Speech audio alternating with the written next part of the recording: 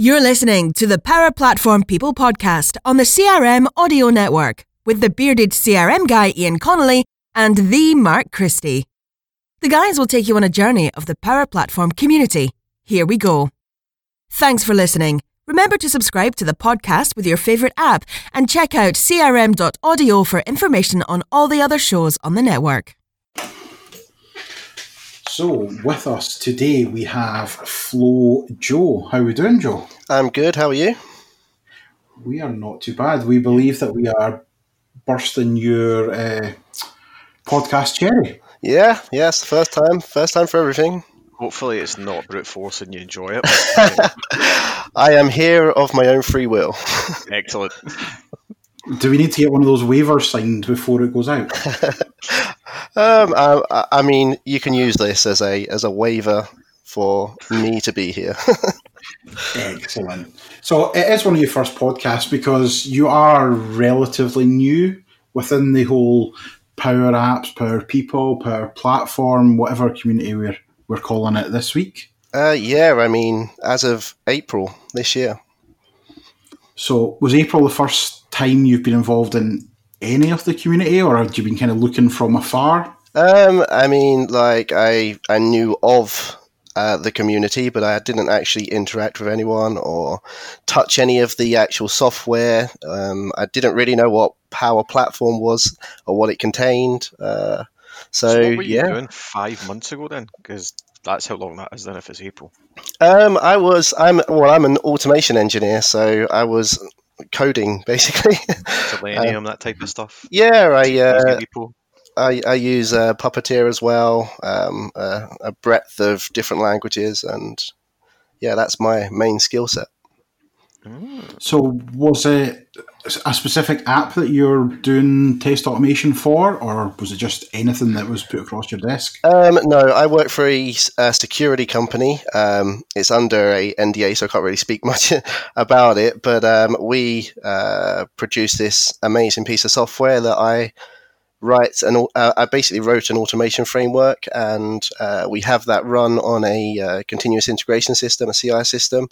Every night it runs through hundreds and hundreds of tests, and we can check to see if our developers have destroyed anything in the process of committing their code. Proper automation testing then is where it's the kind of Valhalla of where everybody wants to be for it. Yeah, it's really strange because there's like this whole developer set, and then there's this whole like manual QA set, but neither really want to touch either's like side basically. So I'm slap bang in the middle of them. I know how to develop because that's what I started as, and I also know how to test. And they call me the day walker. I think that's a really good place to be. Actually, we've got where I am just now. There's like an automation tester that came in that's the same as yourself, I suppose, that we didn't know Dynamics, and he's been building stuff out in Easy Repo of our test scripts. And yeah, it's taken a bit of time to take one of the test scripts, 100 odd 20 or a couple of hundred steps. Sure. Takes some time to put it together, but then when you run it, it's 15 minutes and the test complete, whereas it would take somebody a day. Exactly, and you can run it repeatedly, so it just awesome. saves you. It's a big investment to begin with, but eventually, it pays itself off. That's just exactly what I was going to say. It's front loaded, isn't it? You have to pay at the start of it to see the returns, and then you just realise how quickly you're like every night you're running tests to find out if anything's broke before anybody wakes up in the morning. Exactly, yeah. I mean, like if you have a small website and you want to run a load of tests on it, you can run the tests in parallel as well. So you could actually have hundreds of tests run within a minute, for example, depending on your resources, which is pretty awesome. That is awesome. So going from there, you then moved into the Dynamics sort of marketplace almost. You've seen that 5 months ago you came in to the community, one of us. Yeah, well, I'm actually not working in it. I'm still doing my automation stuff. I do all of this really for fun at the moment. and a career change because like I really enjoy automation, but I've been doing it for a very long time now, 10 years now. So I'm looking for something new, and Microsoft Flow really is an automation aspect that I could just pick up and run with, which was really awesome. Do you So do you find it? On you go. Do you find it a little bit different now, going from, obviously you're kind of doing test automation scripts to like functionality automation, really? Yes and no. So yeah, there's obviously difference. I'm not like asserting that something has gone correctly, but the same mindset, I think, is that you have to approach it of what can this computer basically do that I don't want to do. I hate manual testing. I started as a manual tester. I did it for a long time, and I found it repetitive and boring. And I salute anyone in the manual testing industry, because they are key players and key people that are definitely needed in the software development system. However, I just wanted to get a computer to do it for me, because and that's how I became an automation developer, really, because I'd done development and then I'd went into testing to like just change it up a bit, and I thought, there must be a way of getting the computer to do all these repetitive tasks. And then obviously that's kind of what Flow does. It connects everything, and it can notify you of any repetitive tasks, anything like that. Like, I've created a flow that sends me a message at 12 o'clock every day, because that's what my lunch is, and it tells me how cold it is outside, so I know if I need to grab my coat or not, because I'm sat in an air-conditioned room all day. It's the same temperature all the time, so I know if I need to just take my coat with me rather than having to go out, check to see what the temperature's like, etc. I think that's totally embracing the concept of what Flow is, isn't it? Like the way that Microsoft first pushed Flow was, if you're doing it twice, you should automate it. Yeah, exactly. And that's exactly what you're doing there. It's rather than looking out the window, you've got something to tell you, so you just know. Because obviously, being Scottish, for us, we look out the window and it looks like it's nice, and you go outside and it's freezing. Yeah, well, I mean, like we're all in the UK. It's pretty much the same down here. It's really hot when I go in. It's not pretty much the same. Well, I mean, it's probably a bit more wet and cold and grey up there, but yeah. But I go in and it's really hot, and I go out at lunch and I'm freezing. It just changes so much. But yeah, that's the good old UK. So one of the cool things I was doing at the start of this week was a little conference over 2 days, and I was actually doing how to save time and increase productivity in your working day. And it was pretty much use this flow, use that flow, do this and do that. So it's quite a cool, there's so many different things. So I was using, have you seen the flick buttons you get? Yeah, definitely. Yeah, I've got some. So I was using a flick. So if you press the flick once, it would create a 15-minute calendar appointment. So somebody comes to your desk, you click your flick, it puts a 15-minute appointment to say, I'm away speaking to somebody. If you double click, it tells you, as I always am, that Mark is running late for his Teams meeting. Awesome. And the long press, I can't even remember what it was doing. But it was, do you know what? I mean, I'm very, very gimmicky in one for visual stimulations. Yeah. And just seeing them, showing them the button and thinking, so rather than having this as a physical button, if you have a team site, you can have a team site with a page on Flow that you can just click whichever Flow button you want. And as long as you've written it correctly, then it's so much time you're going to save. Yeah, definitely. I mean, the beauty of Flow is you can get as complex or you don't actually have to get any, there's no complexity to just having a simple manual trigger to do something, but you can get as complex as you want. I did a blog post about the HTTP request trigger. So you can send a request to Flow and pass some data in, and then it does all this technical stuff that if you're a developer and you want to actually analyze and actually process, then you can get Flow to do it all for you rather than having to ship it off yourself or write something more technical. And especially if you're in the Microsoft framework and you want to pass that information up to Dynamics or use it in a Power App, etc. It's just an amazing piece of connectivity software, really. That's massive. What, over 200 plus out the box connectors. Never mind all the ones you want to build as custom connectors. And I'm speaking to Matt from Data 8, he's quite, probably like yourself, decent dev and all the rest of it, so he can fling a connector together in 10-20 minutes. Yeah, well, there was the recent I just basically did a whole thing on a recent conference that took people through how to build a custom connector, basically. And I did it within the 30 minutes, did it slow so that people could follow it. And I connected to a third-party API, which was Companies House, which is, if people don't know, it's basically the government website that has all information on the companies in the UK. You could then scrape any data from that website by simply putting Microsoft, for example, in, and you could pass in also like a location like Cambridge. So in Cambridge, there is the Microsoft Research Department on 21 Station Road. And what I did was I basically scraped all the information and just dumped it into a nice little HTML table, and we had all of the information there that we could then pass to our Dynamics counterpart and populate all of the information on there if they were someone you was actually working with, for example. It's pretty awesome. So does that mean the next time you're going to do one of these conferences, if I tell you what connector I want built? I was just thinking the same thing here. Well, yeah, I mean, I've give you the tools for you to do it yourself now, really. So, oh, burn! Right back in your face there, Mark. Sorry, that face as well, right? Crap. I was using the get HTTP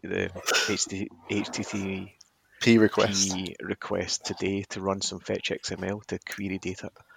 And setting criteria and stuff, and I was like, well, this is pretty cool. Yeah, it's pretty awesome. Much better than the geofenced I've left work text that I send Jen.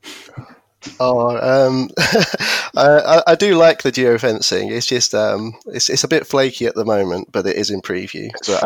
It's just fun. I really love the whole concept of geofencing. Actually, walking into somewhere and getting something, or walking out of somewhere and texting your other half is just amazing. I messed up though because I put the geofence really small.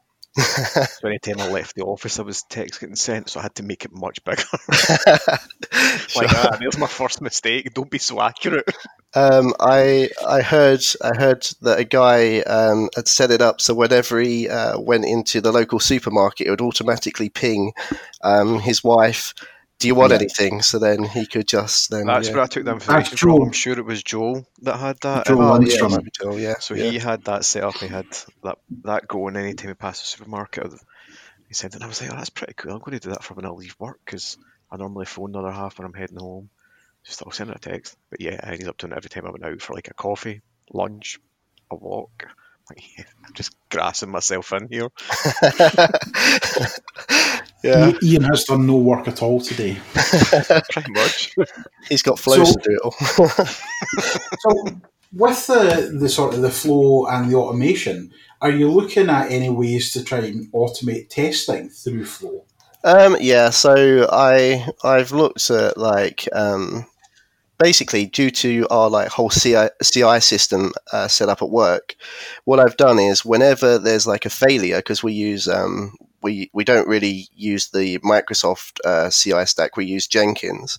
The only way that we get notified is if we are on Slack. We basically send a message and says "Oh, something's failed. Click here to look at." So what I've done is I've now sent the test results via the HTTP request to Flow, and then it can go through an automated request system to see if it's just us, or no, there's a bug there's an actual bug in the system. So I've been trying to build some kind of structure and do some research around that basically. But I would love to build my own automation framework for the Power Platform. That's so you kind of went back a little bit on yourself there. You were saying that you do it just for fun and you don't do it within your work. Well, no, I'm not actually. I appreciate it's not part of your job. You are bringing it into work. That's exactly it. Yeah, I mean, whatever you're excited about, you're going to bring to work, right? Yeah, exactly. So, yeah. It's a good thing. I'm just commenting on it more than anything else as an observation. It's something that you started playing about with just as something else, and you can see how that's changing your work. Yeah, exactly. Already. Yeah. Definitely. How have your work taken to using Flow? Because I know a lot of places governance is a huge thing. Is it something that they've been quite strict with, or they're like, no, Joe, on you go, just not your salary? I have kind of freedom at work to really do and use what I want, as long as it's like sensible, I guess. So like I really use this for myself, and I've just got a new team member that I'm training up at the moment, and I'm going to introduce him to this next week as well, so that I can like kind of hand over the reins to him, so that if there's any issues, he'll be able to just jump straight on it, etc. It's another set of eyes on it as well, a different way of doing the same thing potentially, because that's another one of the benefit I see with Flow is the way I'll do something will be totally different from how you'll do it. Sure. I think that my work's kind of worried really, because they heard that I was doing the Flow conference, and they was like, oh really, like how many people are going to be there? And I was like, oh, there's 29,000. They were like, what you're not going to get headhunted, are you? Like you're not going to leave us, are you? I was like, well, no. Yeah, I can't say yes or no to that at the moment. Yeah. So was that conference with John the first event that you've done publicly? First ever event I've done, yeah. It's not a bad kind of merit there, is it? 29,000 people streaming live across the world on YouTube. I think just before looking at this, just before this started, there was like 33,000 people had viewed it, which is kind of scary but amazing at the same time. Really, isn't it? That's nothing. Yeah. It did wonders for my Twitter followers. So I thought you were going to say your bowel movements the day before. Well, it did the day before, yeah. I mean, do you know what? I talk I was just say all the time. I talk quite often, and I still get nervous before it. I don't think that ever goes away. Sure, yeah. I mean, you just learn coping mechanisms, really, don't you? Yeah, so. It's flipping the same emotion. Nervousness is the same emotion, just your brain interpreting it differently from excitement. Exactly. You just need to retrain your brain, apparently. Yeah, I've heard that plenty of times. That's very true. Yeah, it doesn't make a difference how many times you No. I'm still sitting there going, "Oh my god!" Like, that's before. Yeah. So was it totally live or was it pre-recorded? No, it was pre-recorded. Right. There was 18 people doing half-an-hour slots, and then there was John basically introducing everyone. So it was kind of like super complicated to get it all like linked up. So he decided to pre-record it, which was I think the right decision. Yeah, but we was in the live chat, like, so we could actually interact with people. It's probably better that way, actually. If you pre-record the content, you don't have any technical issues, and then if you're in a live chat, it's not taken away from your presentation, and you'll be able to give tentative feedback at the time.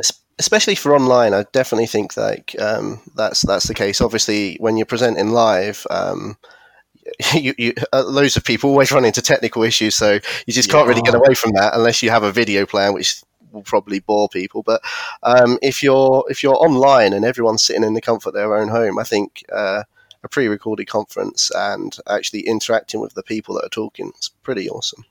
Yeah, I think so. When is it? About 3 weeks' time that I'm doing one, the 24-hour Power Platform event. I'm doing an hour there. That should be quite interesting. I don't know if it's live or not yet, so yes, I'm taking Joe's.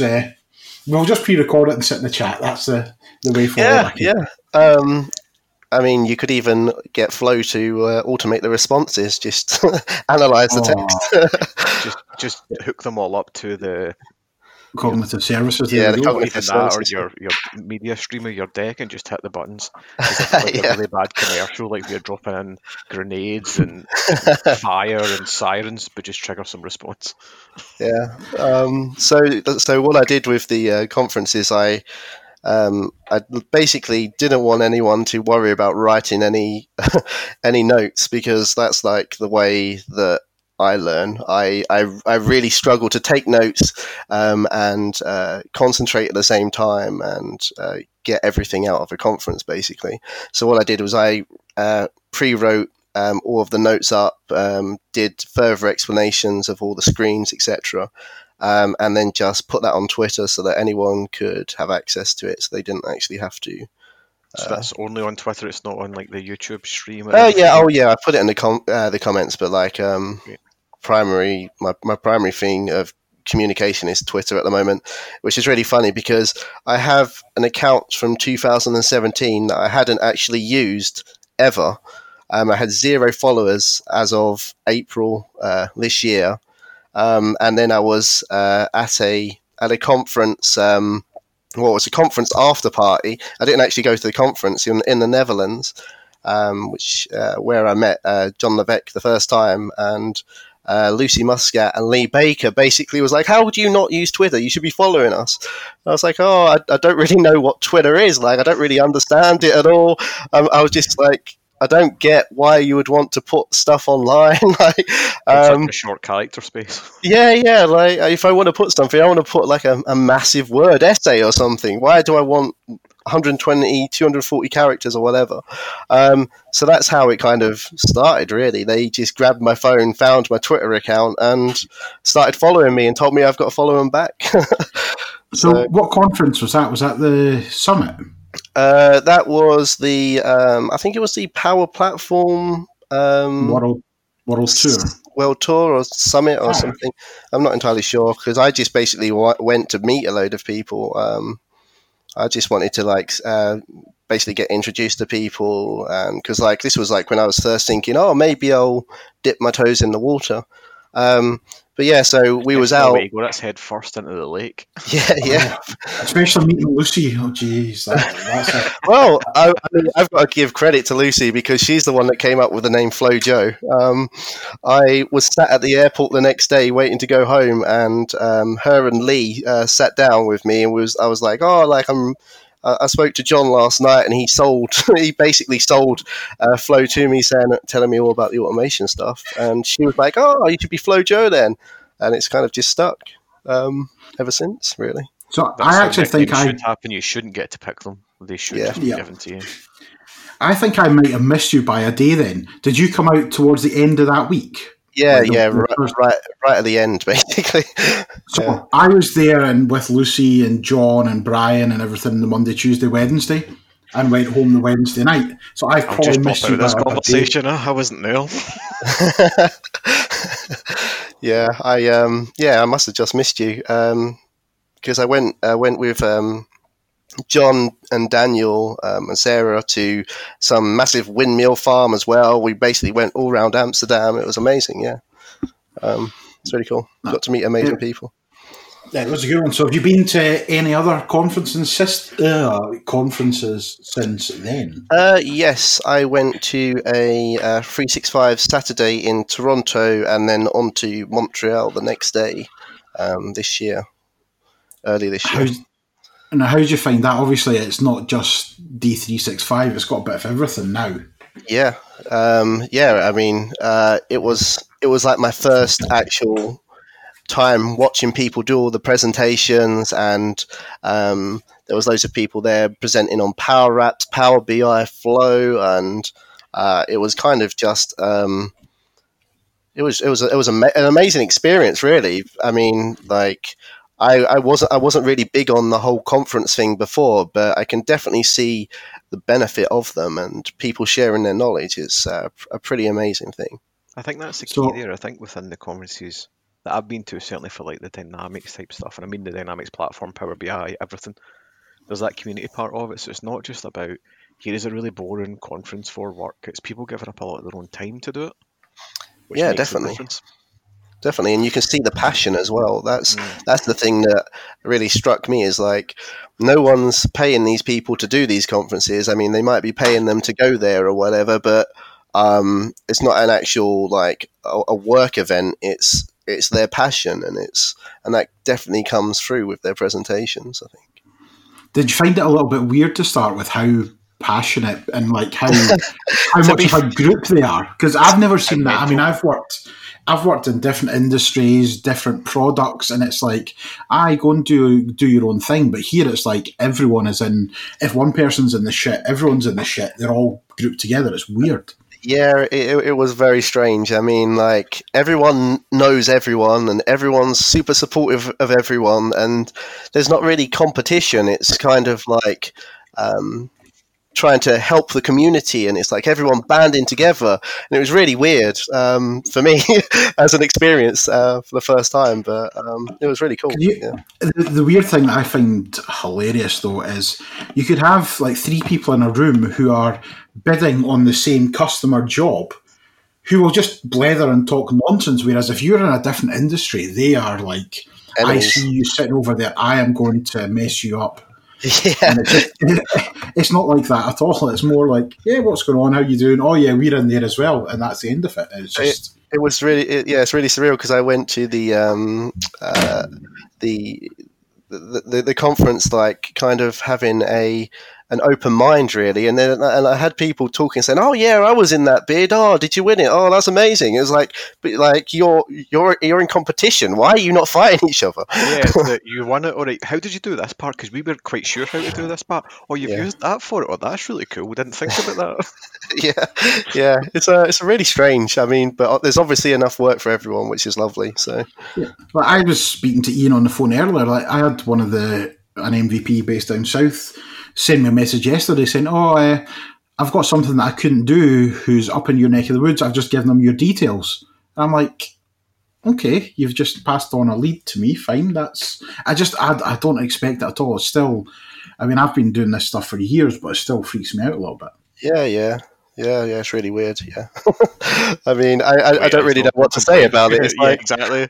Let's not question it too much. You start analysing that and something breaks. Yeah. So, as part of the community, on Saturday, you went to your first hackathon. Yes, the global hackathon as well, and I led a team. That was quite a shell shock experience. I was talking to Lee, who was obviously helping set it all up, etc. And I was like, I haven't got a team, so I don't really know what to do. I don't really know a lot of people in person to like invite to this event. And he was like, don't worry, I'll set you up, I'll get people for you, etc. And he was like, right, you've got a team, you've got all these people. I had Samit, who'd just been made an MVP. I had Lucy in it. I had loads of people in there, and it was crazy. And then I thought, right, now I don't really know what to expect, and I've got to like manage these people and get something produced. And it was. I think the hardest thing with that hack there as well is being one of the organisers for the Scotland side of it. As you know yourself, being a team lead, you didn't know what was happening until 24 hours beforehand. You knew the rough topic, but you didn't know the criteria. You had no idea what it was meant to be. There was no solution that you could have pre-built from it. Sure. But yeah, you've got that whole different element of that as well, isn't it? Which was cool. It was really awesome to see what was built in 4.5 hours. Yeah, and the thing I think I would like to let everyone know that I struggled with, and what you can like actually improve on, is you should set someone up to do the video straight away, because we got to the point where it was like, right, we've got an hour left to do this video, let's start getting it done. And then 5 minutes before the end, we had only done like 2 minutes of the video, thinking, oh my God, we're not going to get it done in time. We should have dedicated more resource to this. What were we doing? But yeah. So I actually spent about 3 hours. So I was one of the global judges, and I spent about 3 hours today watching through the video. There are 2 videos that I would say are almost movie class production. Oh, really? Really? Wow. Yeah. I bet I know who's one of them is. I'm not going to say names just in case it's not. So the podcast won't be out before the winner's announced, so you can go for it. It's more I don't know how to pronounce Narayan Solanik. Oh, yeah, you might be right. He is. They are all about the video production, and we have a global hack team, community lead WhatsApp chat, and some of the videos they've produced in there are amazing. And I was talking about how can I hook. This is, by the way, not podcast, right? But I was talking about how I can hook my GoPro up to the laptop to record or do this, and they're sending me these links to different things to get from Amazon and do this and do that. I think actually in their sideline they're a movie producer by the looks of it. Oh. So that one was awesome, and Michael Ox as well. Oaks over in the States. He done one which was brilliant. He actually had a space helmet on and done the whole thing wearing a space helmet. And I'm like, what's going on here? So yeah, no, it was quite good. So was Lucy in your team? Did you say there? Yeah, Lucy was in my team. Yeah. So were you about then when? Because from Scotland we FaceTimed down to London at one point. Oh really? Oh no, I didn't know that. I saw a lot of people from America FaceTiming everywhere, and I jumped on and I basically just tried to show my face to everyone. Tried to talk to everyone, tried to find out who everyone was and what they were doing, etc. And it's really like hard because you want to socialize so much at these events, but you've got only 4 hours to like really get something done. So I kind of struggled with that, but the thing that I really struggled with was like the ideas section, because we decided kind of on an idea area, but then we wanted to discuss it in a room basically. So we all sat down, started talking about it, and then just kind of it was like one small idea that we can get done within 4 hours. It kind of turned into like, and on the 5th phase in like 5 years we can do something. And I was like, guys, look, just let's bring it back. We've got like 3 hours now. We need to start working on this. That's definitely the hardest part. I think the teams in Scotland had as well, was everybody has their own idea. Yeah. And they want it to work. They want their idea to fit. And then you're looking at all the drawings on the whiteboard or where they mind mapped out. And you're like, right, so where did you get to this stage? And what about this stage? And what about that stage? Yeah, we didn't get there. Yeah, I didn't think we were going to, but fair play. You wanted to bring cognitive services in to do voice recognition? Yeah. Cool. It was really interesting. There was like, we could like build an AI to analyze all of the data that we've sent through. And I was like, whoa. Maybe in like another day if we carry on doing this, but not right now. Like, let's get like it basically built and have some basic functionality going before we jump down the AI route. So that was one of have a crazy amount of pizza after it as well.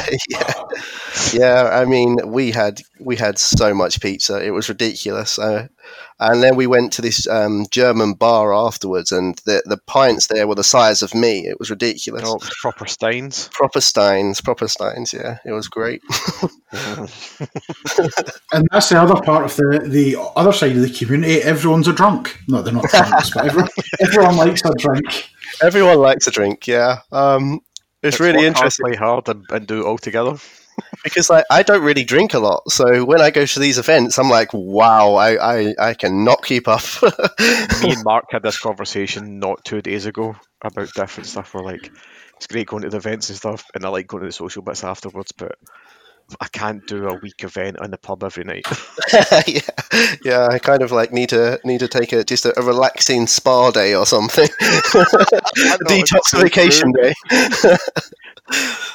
Yeah, that could work actually. So the talk was about the MVP summit, and I'm like, I don't. It's my birthday at the same time, so I'm like, I don't want to be away from home for my birthday, and I don't drink at all, so I don't want to be sitting with people just drunk every night and stuff like that. So I'm like, But then, if I could throw in a spa day or a hockey match or something, just halfway through. I mean, there are people that don't drink, so you could just make fun of all the people that get drunk. So, not everybody. That's what I was just going to say. It's unfair to tar everybody with that brush. Some people are just mental; they're not drunk. Well, yeah. I mean, everyone is in some kind of form of intoxication, be it mental or drunk or whatever. I mean, let's be honest, anyone that's in IT is pretty much on the spectrum at some place anyway. So it's interesting you were saying that, because we had a head teacher in London, like assessing all of the stuff that we were doing for the TGI event, the Global Hack, and we was like, we're thinking, because like my team's kind of thing was looking at emotional like levels of children, and he was like saying, there's dyslexia, which is kind of on the spectrum with this, that, and that, and I was like, but pretty much everyone on the IT is on the spectrum, and he just seemed so offended. And I was thinking, oh, maybe I shouldn't have said that. Funny people on the spectrum. There definitely is, though, because everyone has that. Especially, so how's the best way? So developers are okay. Developers can think, but it's people who are just coders, who you put a spec in front of them and they just code. That's all they do. They just sit there and code constantly. They're definitely on. Well, that's what I come from, and that's what the reason I went into that is that I didn't have to interact with people. I was thinking, if someone just gives me something and I can sit at my desk and I can sit in front of a computer and work and not interact with anyone, that is my dream job. I remember starting work at a place, a company called Derivco, which was like a big software development house.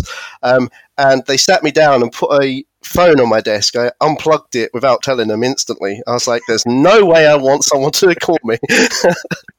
Yesterday at work, we had a meet the team day where they brought everybody from all the offices to one location because of a big changeover of staff. And this is like program managers, commercial people, marketing people, account managers, just everybody. So I had to go to this. It was 2 hours. I lasted about 45 minutes before I went back up the stairs to my desk, and one of the program managers was there, and she just laughed and she went, "It's funny, all the techies started appearing in the last 3 minutes. They all just had enough and you could see them just moving back up to their space." I'm like, I appreciate that. Like, I actually quite like the fact that we all lasted to the same point and went, I just need to go and sit at my computer. Sure. Yeah. Just a chill time. Just need some me time. Yeah, I've had too much socialising here with too many people that I don't really interact with on a day-to-day basis. Some people just find socialising exhausting. I mean, and I think that's a fair thing. There's all types of people. Some people, like, their energy comes from socialising, and some people just, need some time on their own. The best comment I had yesterday was from one of my peers in the same team and stuff of me was, he just said, "Smile with your eyes and shake their hand." And I turned around at one point and seen him doing it, and I totally buckled and fell off my seat. I was like, I can see what he's doing. He's got this cheesy eye, smiley face, shaking his hand like, I don't care. Yeah. Okay, I will shake your hand. Like, it's so fake. It's I do not care about you. Yeah, just something straight out the whole IT group. Oh, that's amazing. Yeah. So, obviously, you've been in Flow now 5 or 6 months. What actually attracted you to Flow in the first place? Had you used If This Then That before and thought, oh, here's the Microsoft version, or did you just by chance come across it? Well, it's all from meeting John Levesque when he I was saying to him, like, look, I'm an automation engineer and I'm thinking about like changing my career, etc. And he was like, oh, if you like automation, you're going to like Flow. And I was like, what the hell is Flow? Flow what? Flow, Microsoft Flow? I have no idea what you're talking about.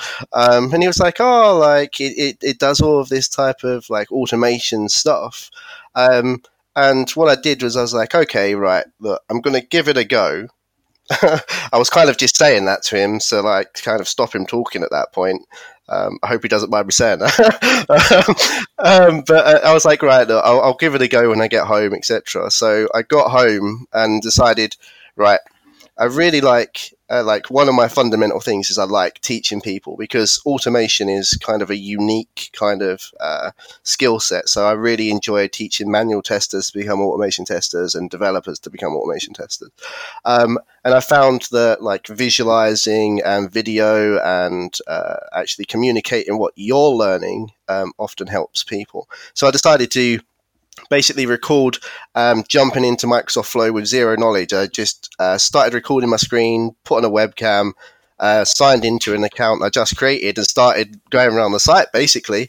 And from there, it's just kind of spiraled out of control. I've been doing loads of stuff with it, and I've been really enjoying it. And it's kind of my hobby now, really. It does become addictive, and it doesn't. I bet it doesn't even feel like it's anything to do with work. It's just no. Because you've got everyone in the community interacting with you about it. It's just like it becomes day to day. Yeah, definitely. And I mean, the communication on Twitter between everyone is amazing. Like, you've got people showing their blog posts, sharing it everywhere. So if you want to learn something new, just click on a link on there and you've got access to some crazy things someone's doing with some of the Power Platform software that you would have no idea. Like, with what I decided to do is I tried to make Flow an application itself, because my Power Apps knowledge is pretty limited at the moment, and that's what like my next 6-month plan is, to learn Power Apps, Canvas apps, and model driven apps, is because I think I want to ultimately become a Power Platform developer, basically, and create like an app, be an app developer. So is that your career path then? Yeah, I think so. Yeah, I think like I really enjoy what I do, and if I can do it for a job, then why not? You've got to enjoy your job, because you spend most of your life at work, really. So, but yeah. So what I did was I basically created this little NHL application, because I started getting really into ice hockey last year. Oh. And what you could do is you basically load up Flow, pull in a team name, and it would go off to the NHL site, scrape their information, bring it back, and then it would find the team that they had previously played, and then basically send you a mobile notification of what the last score was. So I kind of tried to experiment by not using Power Apps to create an app just with Flow, basically. And then I've seen people creating games on Power Apps, and it's crazy what people are doing. It's amazing. Right, so let's go back to the ice hockey. So I've actually done that with Power BI, where I've scraped. So I follow Glasgow Clan. I've got a season ticket for them up here. Awesome. And we, when I was trying to do some Power BI demos a few months ago, I was like, what data can I use? And I was shown the web scraper. So I basically scraped all the stats for all the players, how long they'd played, how many penalty minutes, how many goals, how many assists, and was messing around with that. So what we need to actually do is, John is up in Glasgow at the end of February at a conference that myself and Ian are running. Yep. And there's going to be some hockey on at the time, so I think we need to get you up to that. Oh, that'd be amazing. I'd definitely come. There's about 10 flow sessions as well. Not quite the same standard of hockey, but yeah, it's interesting. It's a fast-paced sport that it is good, and there is some ex-NHL players on it. Oh, really? Oh, awesome. Don't get me wrong, low league NHL players, but they are there. Well, so, as long as there's some kind of like competitive nature, I'm sure it'll be good. There is. So I think your nearest team is going to be Guildford, I think, actually. Oh, really? Guildford? Yeah. Guildford, they play in the professional league. There's a professional league which is on Free Sports. I'm going to have a look into this once we finish this. EIHL, are they, Guildford? Yeah, Guildford Flames are in the EIHL, yeah. So there was also Milton Keynes Lightning, which is obviously a wee bit further, but they kind of went into the league below. Okay. so yeah, you've got some fellow hockey fans on here. Did you actually go while you were in Canada? I really wanted to, but unfortunately we didn't get to go because we was just moving from Toronto to Montreal, and then we was having to we only had 2 days there. And we had to fly back, so it was kind of a hectic. But I'm definitely looking to go. But so I kept talking to all the Canadians that I met. I was like, I'm really thinking about supporting the Toronto Maple Leafs because everyone there just seems to hate them. I mean, it's so funny to watch when you mention anything about the Leafs. So what I did was I went into one of the the sports stores and basically put loads of Maple Leaf stuff on. And I was like, right, I'm going to buy it all, and just sent it to the WhatsApp group and just winding them all up. It was amazing. I don't know, this is 10 years ago. I went to a Canucks game. It was awesome. Probably one of the best games I've ever been to. Just the buzz of it, the atmosphere. Obviously, it's not soccer or football, which is probably a good thing since we don't follow that so much, but it was pretty cool. It was awesome. I loved it. They are very into ice hockey, Canadians, aren't they? They are. I mean, I think I might volunteer to speak at one of the next events in Canada just to pick up some hockey. I think I'm going to be quite lucky. I'm meant to be at a customer in Boston in November, and it looks like they've got 2 home games at that same time, so I will be trying to pick that up. Nice, very nice. So, back to career path, we're looking to move into Power Apps or the Power Platform. Yes. So that's is that going to be a total change? Is that going to be consultancy wise then with a consultancy firm or? Yeah, I think like I've been looking at like potentially an end user or like a consultancy firm really that will actually just give me exposure to stuff. So I think that's going to be my 6 months to 12 months stepping stone. Okay, so while you're doing that, you'll be kind of learning Power Apps and Canvas and you're going to do a series on that as well? I am. I'm going to be doing jumping into Power Apps with no knowledge thing, just like I've done with Flow, and I'm going to just try and build crazy things that no one else has done yet, so I can basically learn, because I have kind of like a chaotic learning. I learn by doing, so I try to do as much crazy stuff with the software as possible when I first start, to kind of get an idea of my limitations, and that's kind of the approach I'm going to take with Power Apps as well.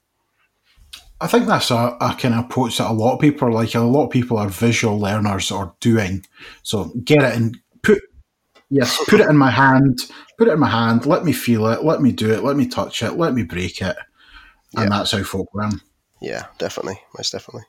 So is it just a YouTube series or do you blog on it as well? I've got a blog now, I've got my YouTube channel, and I've got Twitter. So my having not many socials before, not using Twitter, you're certainly out there on them, aren't you? Yeah. I mean, I've even joined the Flow Facebook group. I mean, I don't hardly use Facebook either. I wasn't very a social creature, but now I'm all over social media everywhere, which is it's just going kind of crazy. It was quite stressful when I first did it because I was getting notifications all the time on my phone, whereas normally it was dead, and I just used it as like a web browser, and then it was like tweet. Yeah, your phone normally lasts 3 days and suddenly it's dead. So I have to put it on Do Not Disturb now overnight, so it just doesn't. When the Americans wake up, they don't like something on Twitter and it wakes me up and etc. Which is it's not a bad thing though. It's shown obviously you're hitting the right areas for yourself and you're learning as you're doing it. Exactly. It's always improving you and people are loving it. Exactly, yeah. And I mean, I really appreciate everyone that's basically like following all my stuff and learning with me. Really, it's been an awesome experience. If people don't know, what is your Twitter handle? Actually, I know you've got that, but I don't know if I've actually said your Twitter handle other than maybe your name. My Twitter handle is @flow_Joe_. I have to have the underscores because someone got the Flow Joe before I did, unfortunately. But obviously, I wasn't using it. If only you'd known back in 2007. But yeah, I'm pretty sure the guy had it in like 2015. So I'm not getting that. And my website is flowjoe.io, which is relatively new, but it's got all of my blog posts on there, and it's seen crazy numbers go on there recently, especially with that Flow conference. Was insane. It was awesome. So do you think that Flow conference has given you quite a big push in the whole community? I think it's probably given me more exposure to people outside of necessarily like the content creators, because the content creators are always like looking at what other people are doing, I guess. But with more like end users, it's given me more exposure to those guys, I guess. Because there's one thing that certainly broadened the circles as well, isn't it? Because for everybody that you know, that we know, it's all small concentric circles, exactly, isn't it? And then they'll reach out, and you hit 30,000 people. That's a massive circle. That's exactly what I was going to say. You only know the people that you know within the circles that you're in. You've just hit another 95% of the other people who are using that. So it's going to give you. Yeah, there's like 9th and 10th level down if we want to talk about the whole LinkedIn style first, second, and third, that there's people there that would never maybe known you that are in some other circle that's going to come back now anyway. So it's definitely the 7 degrees of separation. Yeah, I mean, it was an awesome experience, and it was crazy because, like, as I said, in April I had 0 followers, and I left with like 6 from all of the guys just following me. And then when I started creating content, I just got more and more followers, and I think as of just before this podcast, I hit 700 now. So I've averaged like 140 a month or something like that, which is crazy. Some ascent. Yeah, that's not too bad. Obviously, just even getting asked by John to be part of that. Yeah, I know, it was amazing. That's an awesome thing as well. That must have been quite a kind of boost as well when he approached you on that. Yeah, it was. Yeah, I mean, he's a big supporter of anyone that's working with Flow. So if you've decided to like start a blog, videos, etc., and you reach out to him, he'll be more than willing to help you. And that's kind of like what I did. I was like, oh, look, I'm thinking about doing entering for the conference because I've done like a whole series really on creating custom connectors, and I kind of tried to do it from a citizen developer standpoint rather than the technical standpoint, and I've created all visualizations to explain it to people. And yeah, the team that decided what was actually going to be in the conference picked me, and it was a huge surprise, and it was an awesome experience. Yeah. So for anybody that's listening, that's John Levesque at John J. Levesque on Twitter. So have you got any other conferences or speaking engagements coming up? I actually haven't. No, I mean, I want to attend some more conferences. I think to before I do my first live one, because that's going to be the next big step. Dublin? Yeah, I mean, yeah. Dublin's in 2 weeks. I'm actually not. No, unfortunately, I'm on a travel ban at the moment because we just recently got back from Washington, and then we went to Calgary and went around Banff. And unfortunately, I'm on a travel ban because I've used all of my holidays up this year already. Well, this year's not that long left on it, so it won't be too long to your traveling again anyway. My year's April to April. Oh, you did it. So it just means Scotland then? You just have to go up to Scotland, you're fine. Yeah, exactly. If it's on a weekend, I can come to anything. But I was going to say it's the weekend for Scotland. And yeah, definitely. Stuff, so definitely. So, just before we finish out, we have a couple of questions for you that were submitted by the audience. Sure, okay. Well, I didn't like that laugh.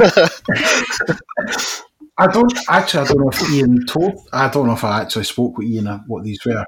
He told me the questions, and I have no idea the context or anything around. Right. Sorry. Which is why that laugh's funny, because I'm just like, I have no idea where this is going to go. Okay. So the first question was, what donut would you be if you could be any donut? Oh God, I know. Ask this question. So me, I would be a peanut butter jelly donut. And why? Because I had a proper peanut butter jelly sandwich when I went to America, and it was the most amazing thing I'd ever eaten. Now, obviously, I've eaten better things than peanut butter jelly, but just the taste is so good. And I love peanut butter, and I love jam. And then having it all in a nice, like frosted, like container, it would definitely be a peanut butter. What kind of jelly or jam? I would have raspberry jam. I really like Bon Maman jam. Glasgow. It's really nice. Mark, remember that peanut butter and jelly donut I gave you? No, you don't. Right, fine. Screw that. Yeah. There's a place in Glasgow that makes really nice donuts. I mean, if you're... I do remember now. Yeah, George Square. Yeah. You could just ship some down to me as well. Like I'd be more than willing for you to do that. I was going to say, I don't know if a Jiffy bag or vacuum pack or something might do it. But yeah. See what happens. Vacuum seal it. Yeah. Now, the other question came from Eliza Benitez. Okay. Yeah, I met Eliza when I went away recently. Okay, and she was asking how you would best fertilise a field. Oh God. Eliza, I would not use human feces to fertilize a field. Okay, Eliza, that's not going to happen. We had this huge discussion while we was on a hike in Washington, and it turns out this is why you're on a travel ban. So yeah. So Eliza's a vegan, and she thinks that we should actually go down the route of using human waste to fertilize fields. And I'm completely against this because I honestly don't want to experience that. So that's I would use horse manure. Just whatever currently gets used in the current marketplace is, I think, Brilliant. the demands. I don't really think too much about it. Sure. No, I didn't know the answer to either of those, so that's I'm going to have a chat with her on why she thinks that's acceptable, though. Yeah, I mean, I don't know.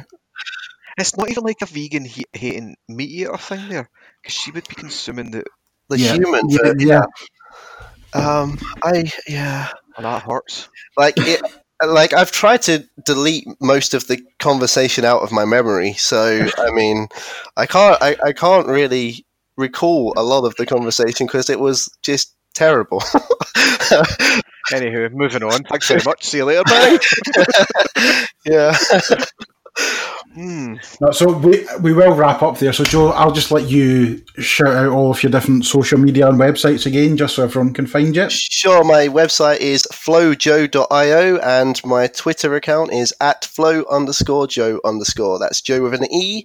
Contact me, get in touch, and we can talk about Flow or whatever. It'd be awesome. Excellent. Thank you very much, Joe. Thanks very much. Have a good one. Cheers, guys. Thanks a lot. Cheers. Bye. Cheers. Bye.